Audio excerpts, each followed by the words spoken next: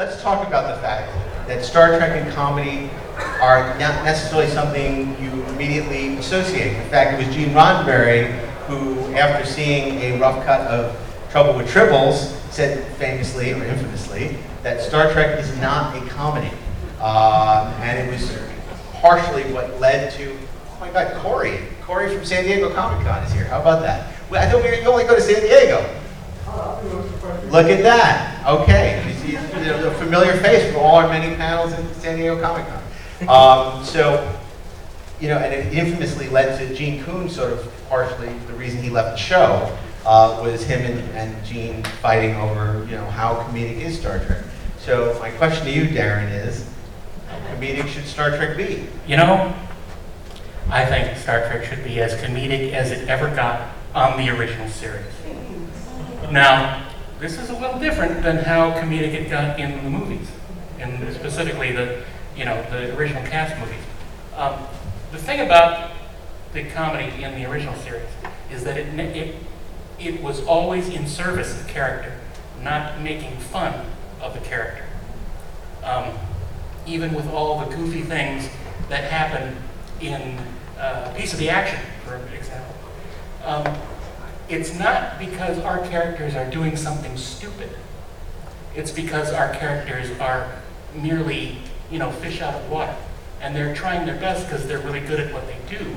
But contrast that with how the characters are acting in Star Trek 4, when they're absolutely idiots.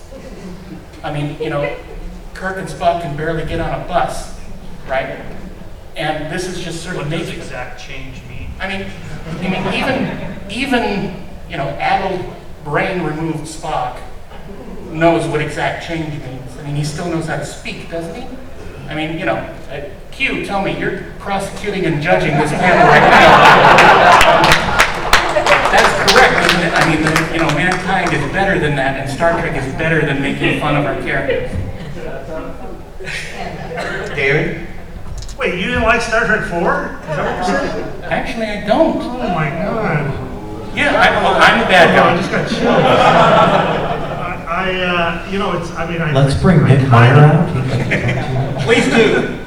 I kind of agree with Aaron. I don't agree about Star Trek 4. I think that there's a different thing. There's a different reason Star Trek gets associated with comedy,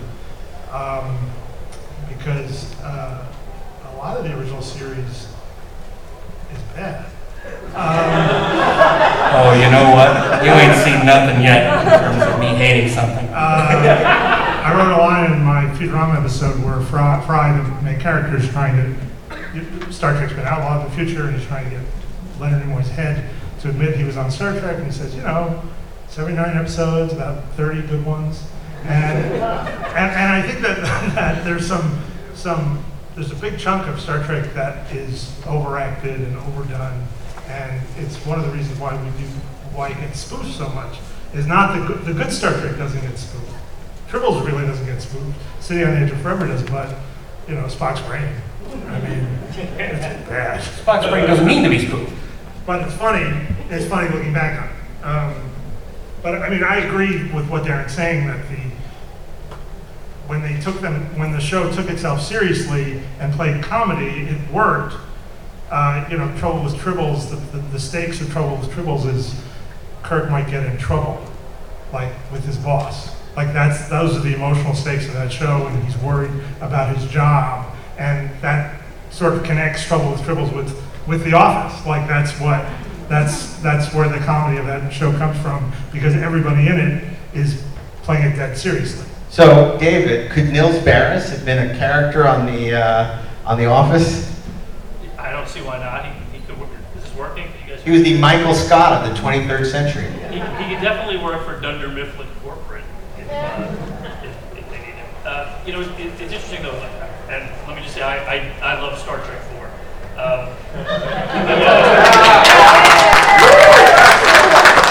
Too many people do. I just wanted to say, going back to the beginning, from the first pilot of Star Trek, The Cage, with Jeffrey Hunter as the captain, I think William Shatner coming in and what he added to the role, like just his charisma and just that he kind of could could bring comedy, I think that gave so much and let them have personalities. Right. And I think that, that contributed a lot to the comedy that fit within the TV series and in the movie. That's a great point, because Jeffrey Hunter was never a laugh riot. It's And- among Shatner's first lines is he's jabbing at Spock. Terrible having bad blood like that. I mean, that's funny. And he brought that sort of devil-may-care kind of attitude that makes it a little more fun. I think that, to me, the biggest thing with Star Trek and comedy is that as a fan, like even when the stakes are crazy, Star Trek II, The Wrath of Khan, when, the ship has just been attacked, people have been slaughtered, and all of a sudden, they're like, where are these coordinates that lead to? We can beam down to this, this asteroid in space. And Bones says, what if those coordinates lead nowhere? And Kirk says, well, then this is your chance to get away from it all. And it's that levity, I think, that undercuts and it's enjoyable, Well, I want to ask Jesse about that, specifically about Shatner's facility with comedy and screwball comedy. But before I do that, I realize it's been over 10 minutes and I've not plugged my book yet. So I want to make sure, since I failed to introduce myself at the beginning of the panel, you wouldn't know I've been doing these for 20 years. I'm Mark A. Altman, author of The 50-Year Mission, which has been on sale for the last year. It's a history of Star Trek, an oral history of Star Trek. 2 volumes. And I won't sit here and talk about how great it is, but I will talk about greater minds than I, such as your partner in crime, Seth MacFarlane, and of course, Jesse Alexander's quoted here as well as book listed in Publishers Weekly. But I'm very proud of these books, and if you haven't read them, I hope you will check them out.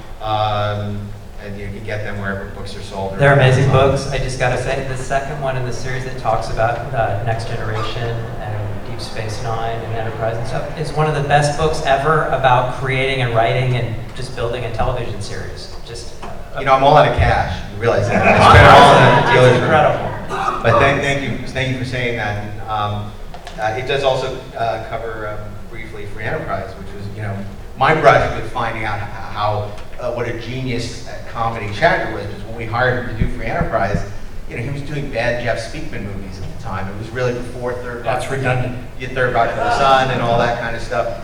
And we really felt like the Shatner we'd seen on Fridays and Saturday Night Live, that he was a brilliant comedic persona, and a large part of him doing that movie because it was a chance for him to be funny. Now, part of that was we heard him sing "Lucy in the Sky with Diamonds," so we knew how funny he could be, inadvertently or not. But Jesse, my question for you is, was a large part of the success of Star Trek, Trouble with Tribbles, I'm Mud, Piece of the Action, Shatner, and is it a reason you think that the later shows didn't do? I mean, Next Generation really doesn't have a great comedic episode. If you look at Voyager, there's not a significant comedic episode. And I'll ask David about why sort of Enterprise never, really dives into the comedy well. For me, the Shatner I love Shatner. The original series is the greatest. I love it like crazy. But one of the reasons he's so funny is because he has Leonard Nimoy and DeForest Kelley, and there's that, for me, the holy trinity emotionally, and the way that they interact with each other. There's a warmth and humor and relatability and relevance to the way that I think a lot of us interact with our own friends and families. So I think there certainly are the jokier parts of Star Trek, like, maybe Harry Mudd is a little out there, or, some of that stuff, and I just wrote Harry Mudd in Discovery, so, which is super cool. But I think also just the humor part of it is the way that, for me, those 3 guys interacted with each other, and the way that they could be warm and loving and still kind of screw with each other, and that for me grounded that show in something that I recognized. Yeah. And now, I would ask you certainly about the comedy and Enterprise issue, but also it's ironic because people don't think of Star Trek as a comedy, yet when you ask somebody who's never seen Star Trek, what episode should I watch to get in the show? More often than not, people will say Trouble with Tribbles. Sometimes they'll say City on Onion Forever, but most often they'll say Trouble with Tribbles is the episode you should watch. And, it's so associated with Star Trek, and yet people say Star Trek isn't a comedy. Well, I think that the reason the sequel series never really went to comedy is because it started off with Roddenberry, and Roddenberry didn't want to do comedy, and Rick Berman really did want to carry on that that tradition. Like, he was very serious about carrying on Roddenberry's view of things. So I think that was the main problem, honestly, that they weren't ever going to address it that way. And certainly, I mean, they hired me on Enterprise because they thought they wanted to do more comedic episodes, and then I got there and it was clear they didn't. And maybe they didn't think I was funny. But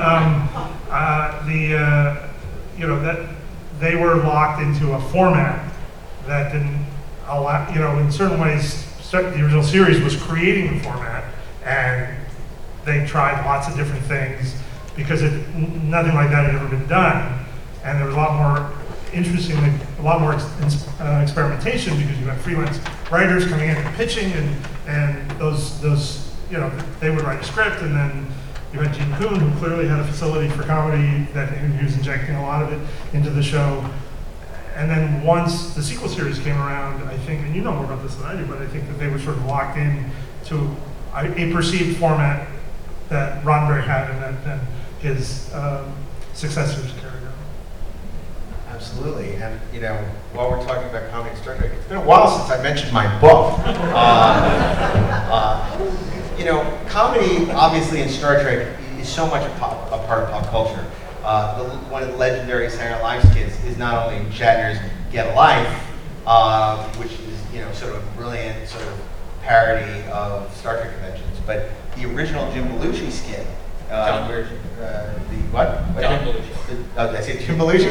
You don't know how brilliant Jim Belushi could be. I saw him in Twin Peaks. He was great. But no, in John Belushi, brilliant you know, skit in the early mid 70s. That's how much Star Trek comedy is a part of popular culture. In The Office, you, David, had mentioned Battlestar Galactica became something very popular, but it was originally going to be Star Trek that Rainn Wilson, ironically, would have been obsessed with.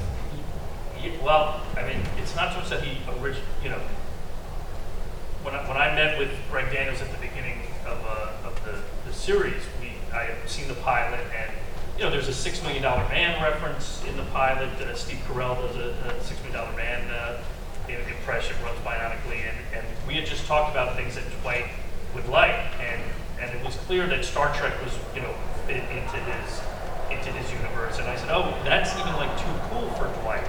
Like, he needs something even smaller, niche, like Battlestar Galactica.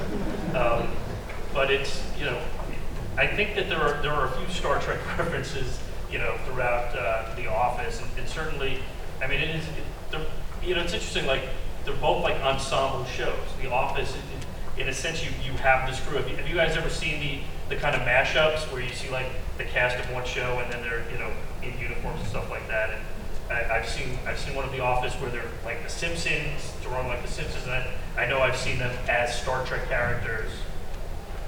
Well, you had that chance with Futurama, David, to sort of do a love letter to Star Trek, but at the same time do something very funny. And it never fell into parody. It really was sort of an ode to what you loved about Star Trek, and it's still, you know, hysterical without being insulting. Thank you. So tell us a little bit about where that came from and how you ended up doing that. I mean, I think the sort of things you're talking about, I mean, Star Trek sort of passed into popular culture in a way that it has this kind of familiarity to people who aren't even Star Trek fans, because it's so huge. So many people watch Star Trek who, you know, there are those of us who are giant fans, but it spreads out from there. Plenty of people have watched Star Trek just because it was on and it was good, and so then when you the kinds of stuff that I did in the Futurama episode was really referencing, you know, some of the things that have been parodied so much. So Kirk's facility with women, you know, which has been sort of, you know, parodied so much because and if you watch Star Trek, and this goes to something people were talking about Shatner and his acting, even when there's no lines of dialogue where Kirk is flirting with a woman, he's flirting with a woman. Like, the look, you know, he's got this look and he's looking at him, and it's like, there's no dialogue. It's called there. the male gaze. and you know, that ends up being something that you end up making fun of, but in a very sort of sweet way, because again, it's why we love to watch. I mean, you're sort of taking those things that end up getting parodied, but you're not saying he's a terrible actor, although sometimes he is. But you know, and I think that's sort of the line you walk. It's like you celebrate it without insult.